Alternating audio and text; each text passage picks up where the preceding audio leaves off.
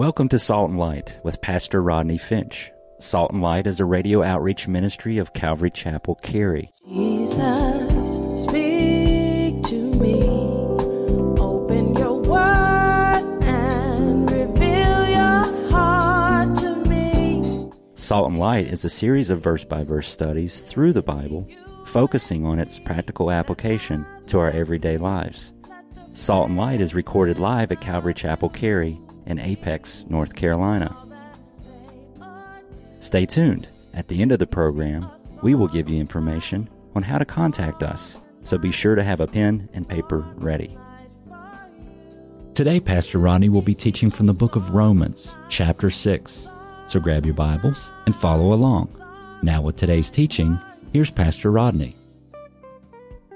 Obeying that form of doctrine is what has set you free. Now, if you're taking notes, you want to write this down. The word form in the Greek language, it speaks of a mold into which metal is melted and is poured, and it takes the shape of that mold. So the mold here in verse 17 is the form of doctrine. The mold is the teaching in the New Testament. The mold that Paul is talking about is the teaching of Scripture. The mold is the message of the gospel. What Paul is letting us know, and please don't miss this, is that form of doctrine has the power to deliver you. Therefore, remember I've been telling you about what you know. The form of doctrine has the power to deliver you. That's why I still believe in doctrine. Now, I point this out because there are lots of preachers and ministers and churches and mainline denominations. The statistics are alarming for mainline denominations who do not believe in doctrine. I talk to ministers quite regularly, actually, about this topic of doctrine because I think it's important. Because I think that if we don't have doctrine, we don't have the Christian faith. Some people believe that revelation knowledge supersedes doctrine. What is doctrine, Rodney? Doctrine, listen, is the rudimentary, fundamental principles of the Christian faith. In other words, listen, the blood of Jesus Christ, the fact that he shed his blood and it was sufficient to cleanse and forgive all mankind of their sins is a teaching, a doctrinal teaching in the Bible that you must understand and you must believe. And if you don't, you can't be saved. The resurrection. Now, y'all been listening to the news, or have I just been listening to the news? But there are certain folk who claim to have found the bones and the body of Jesus laying next to his wife, supposedly Mary Magdalene, and his son. They claim to have found the bones of Jesus. Listen. Okay. They have not found the bones of Jesus. Let me just say that. And how do you know that, Rodney? How do you know that? Because, listen, because his bones are not there. Thank you. It's called the resurrection.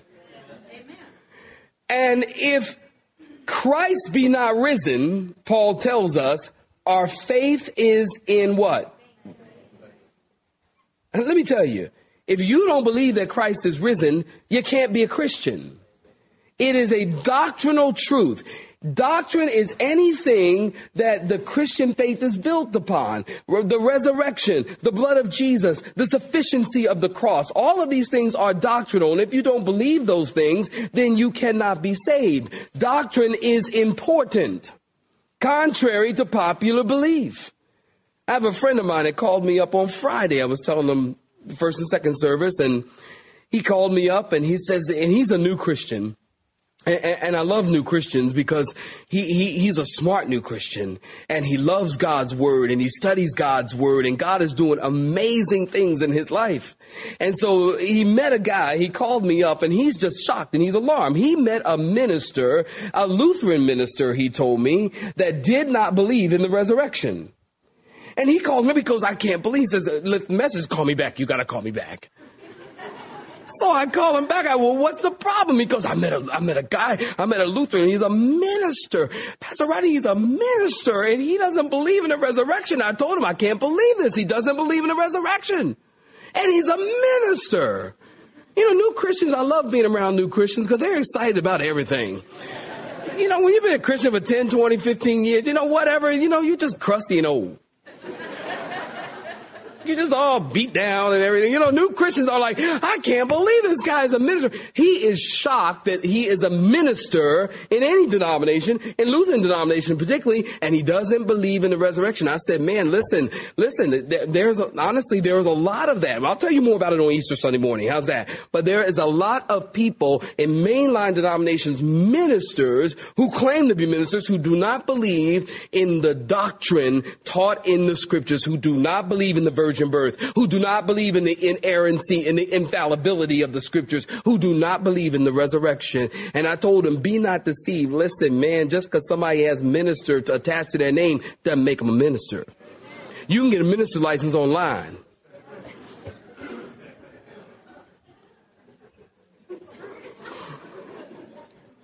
Yeah, you can. You can go online and you want to be an ordained minister. Listen, let me tell you something. If Jesus hasn't ordained you, you're not a minister. Jesus said in John chapter 15, I ordained you, I have chosen you, and I have called you, and I have sent you to bear forth fruit, more fruit, much fruit. John chapter 15, read it in your own time. If Jesus doesn't ordain you, I don't care how many letters, degrees you have after your name. They mean nothing. Paul said in Philippians chapter 3, Paul said all his degrees and all of his background was dung. And dung in the Greek language is horsepucky. Do you need further explanation?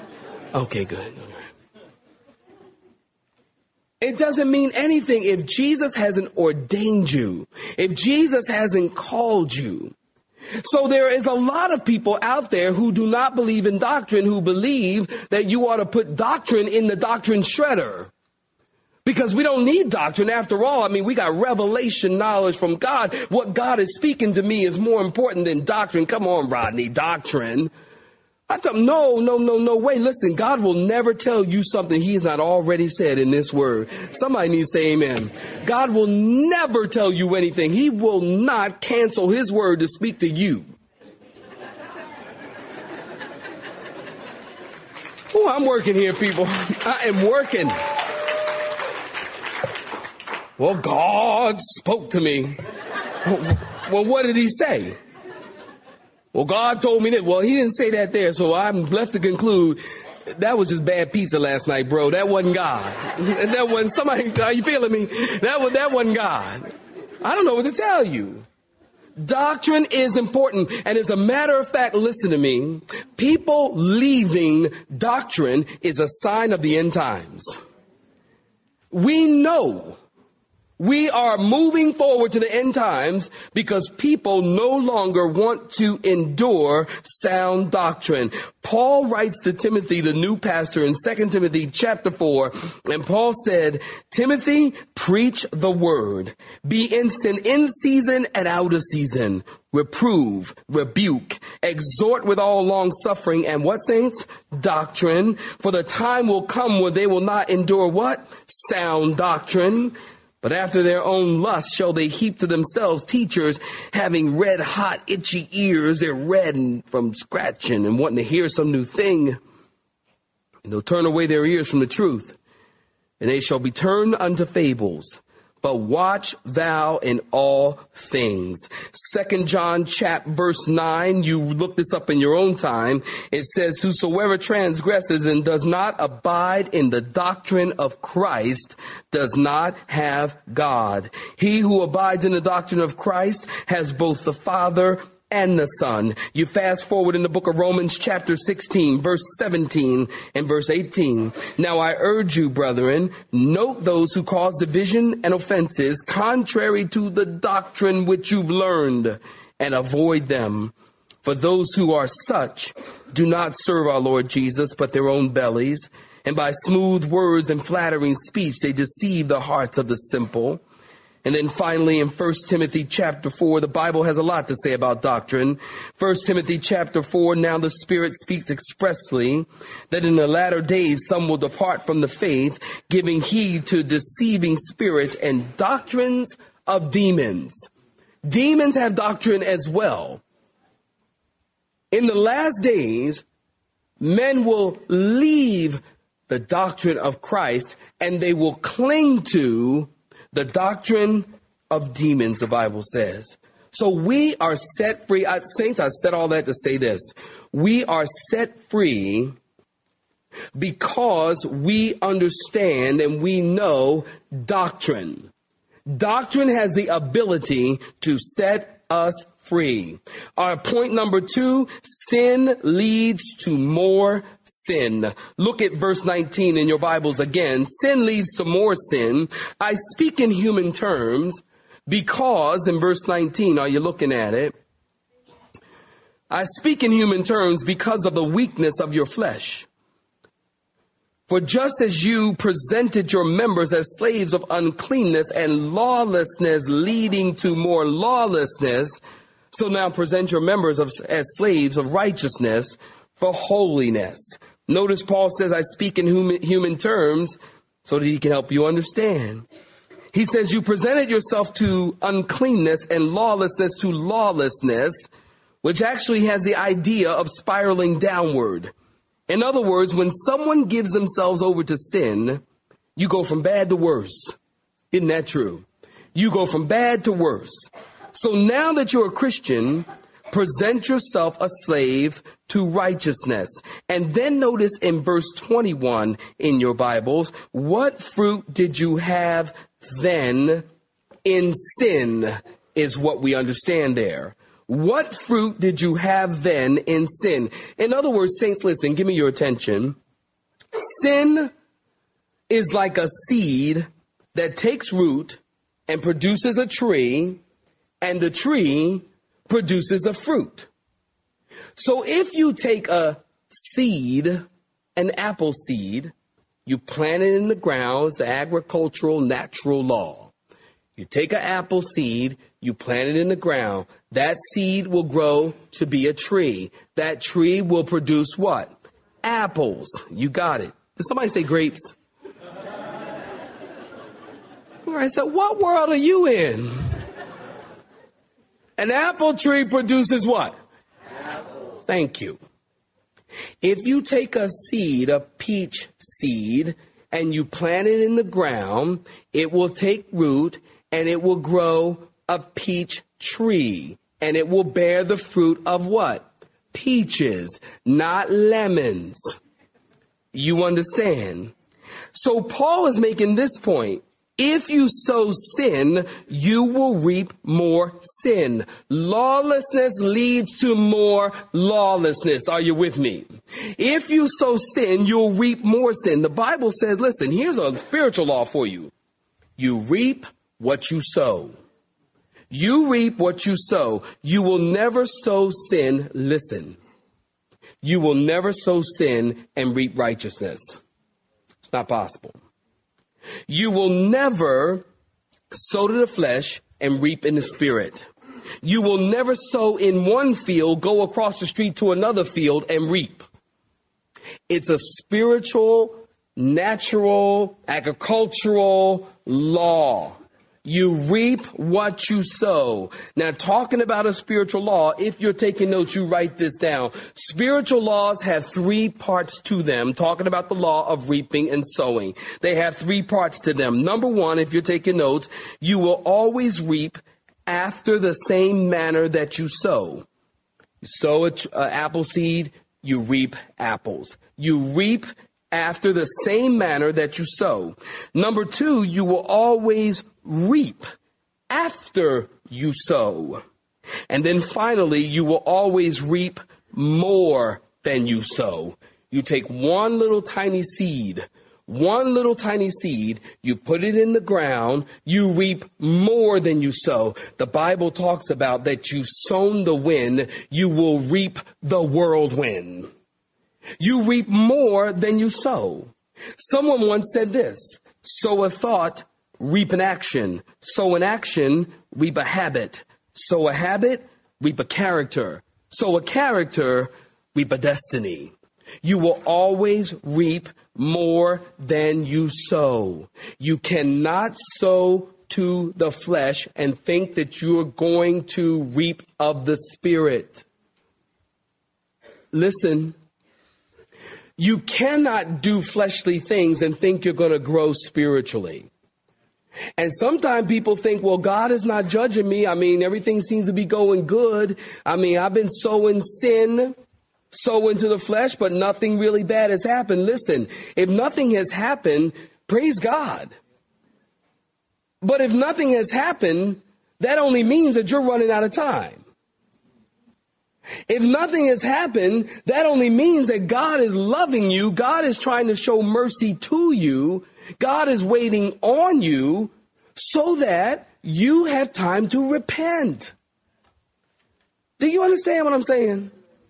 You now have time to repent because God is waiting on you. God doesn't want to expose people. God doesn't want to embarrass people. God doesn't want to humiliate people. But you can't be presuming upon the grace of God. Well, I'll just continue to sow to my flesh that I might reap in the Spirit. When God is saying, no, I want to bless you. Man, that's a word for someone here today. Wait on your husband. Wait on your wife. Don't try to sow to the flesh thinking you're going to get something of the Spirit. You go out there trying to make something happen, and you're going to get of the flesh. I'm trying to be nice. Y'all pray for me.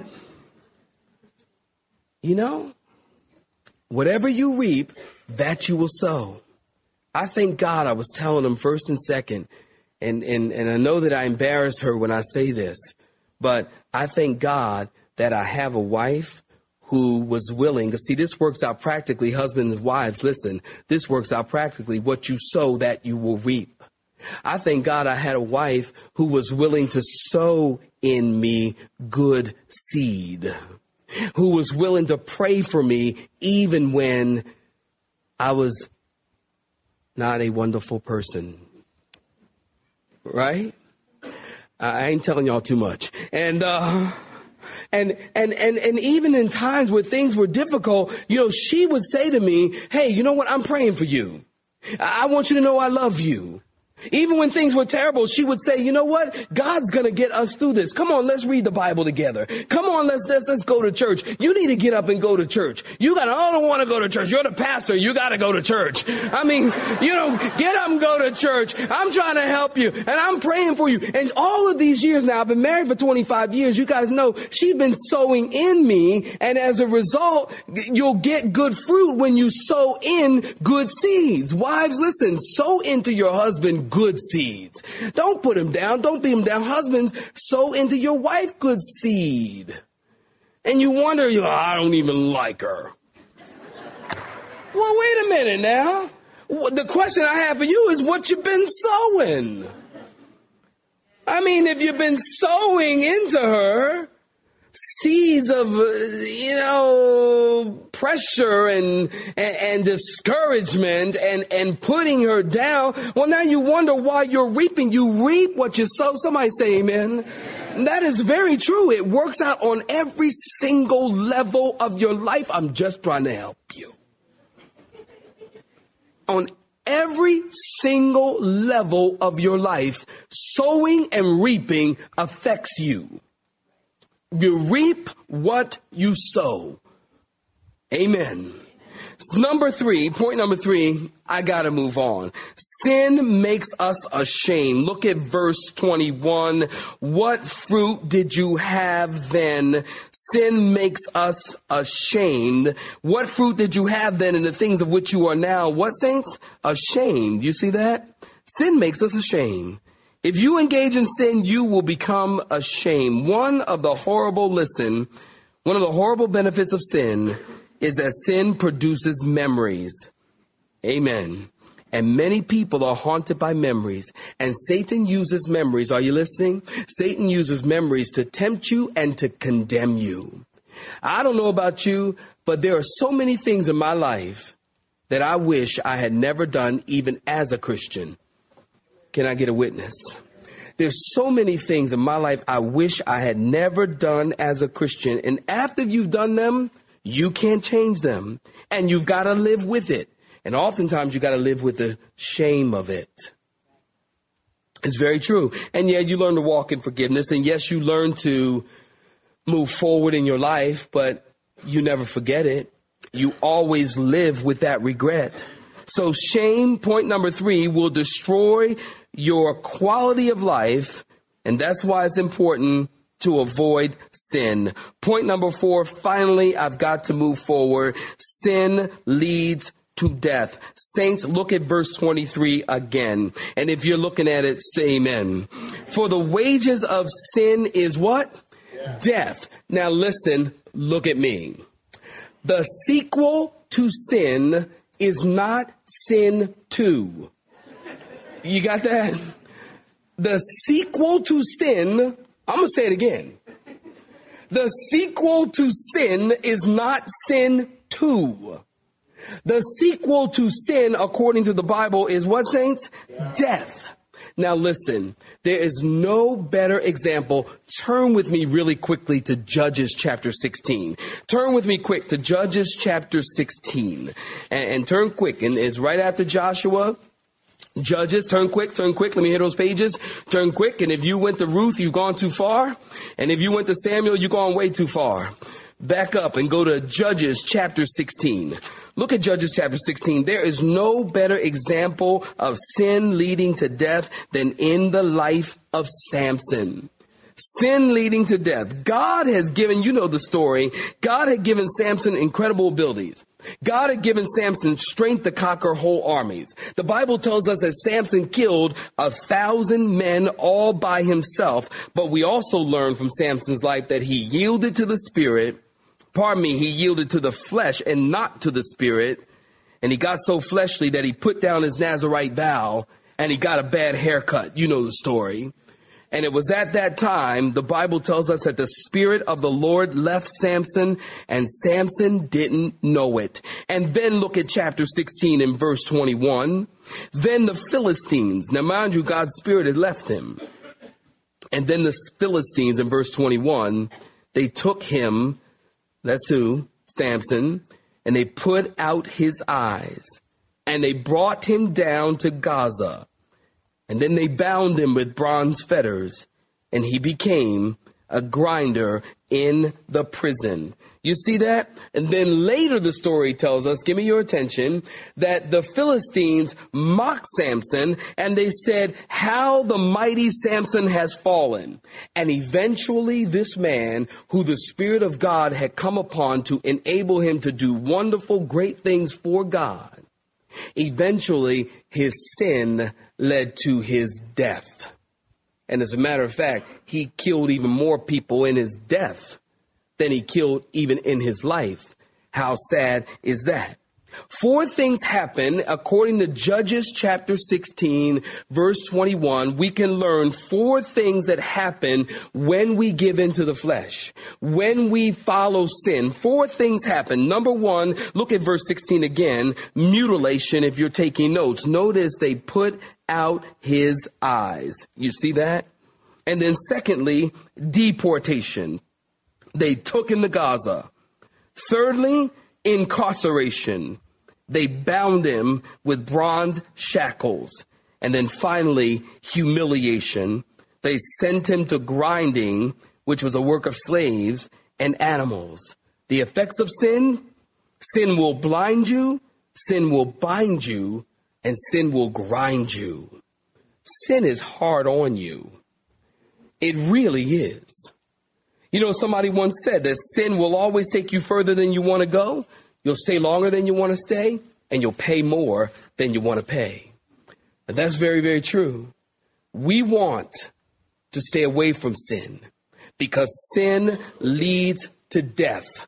The wages of sin is death, but the gift of God, here's the good news.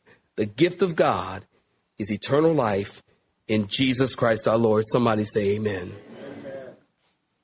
The wages or the payment for sin. Now, I don't care if you are 8 or 80, this applies to you. The payment for sin is death, but God's gift is eternal life, and it's your choice. You know, in this chapter, we see a series of two.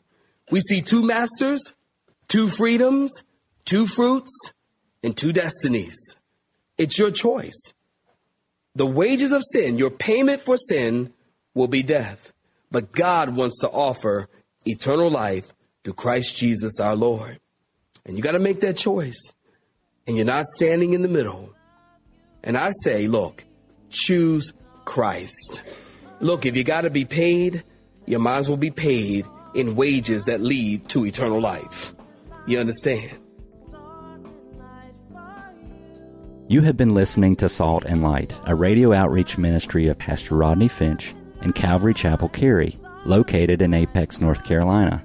Join Pastor Rodney Monday through Friday at this same time. For information regarding service times, you can contact us at 1-800-293-0923. That's 1-800-293-0923. You may listen to today's broadcast in its entirety by visiting the media library on our website at cccary.org.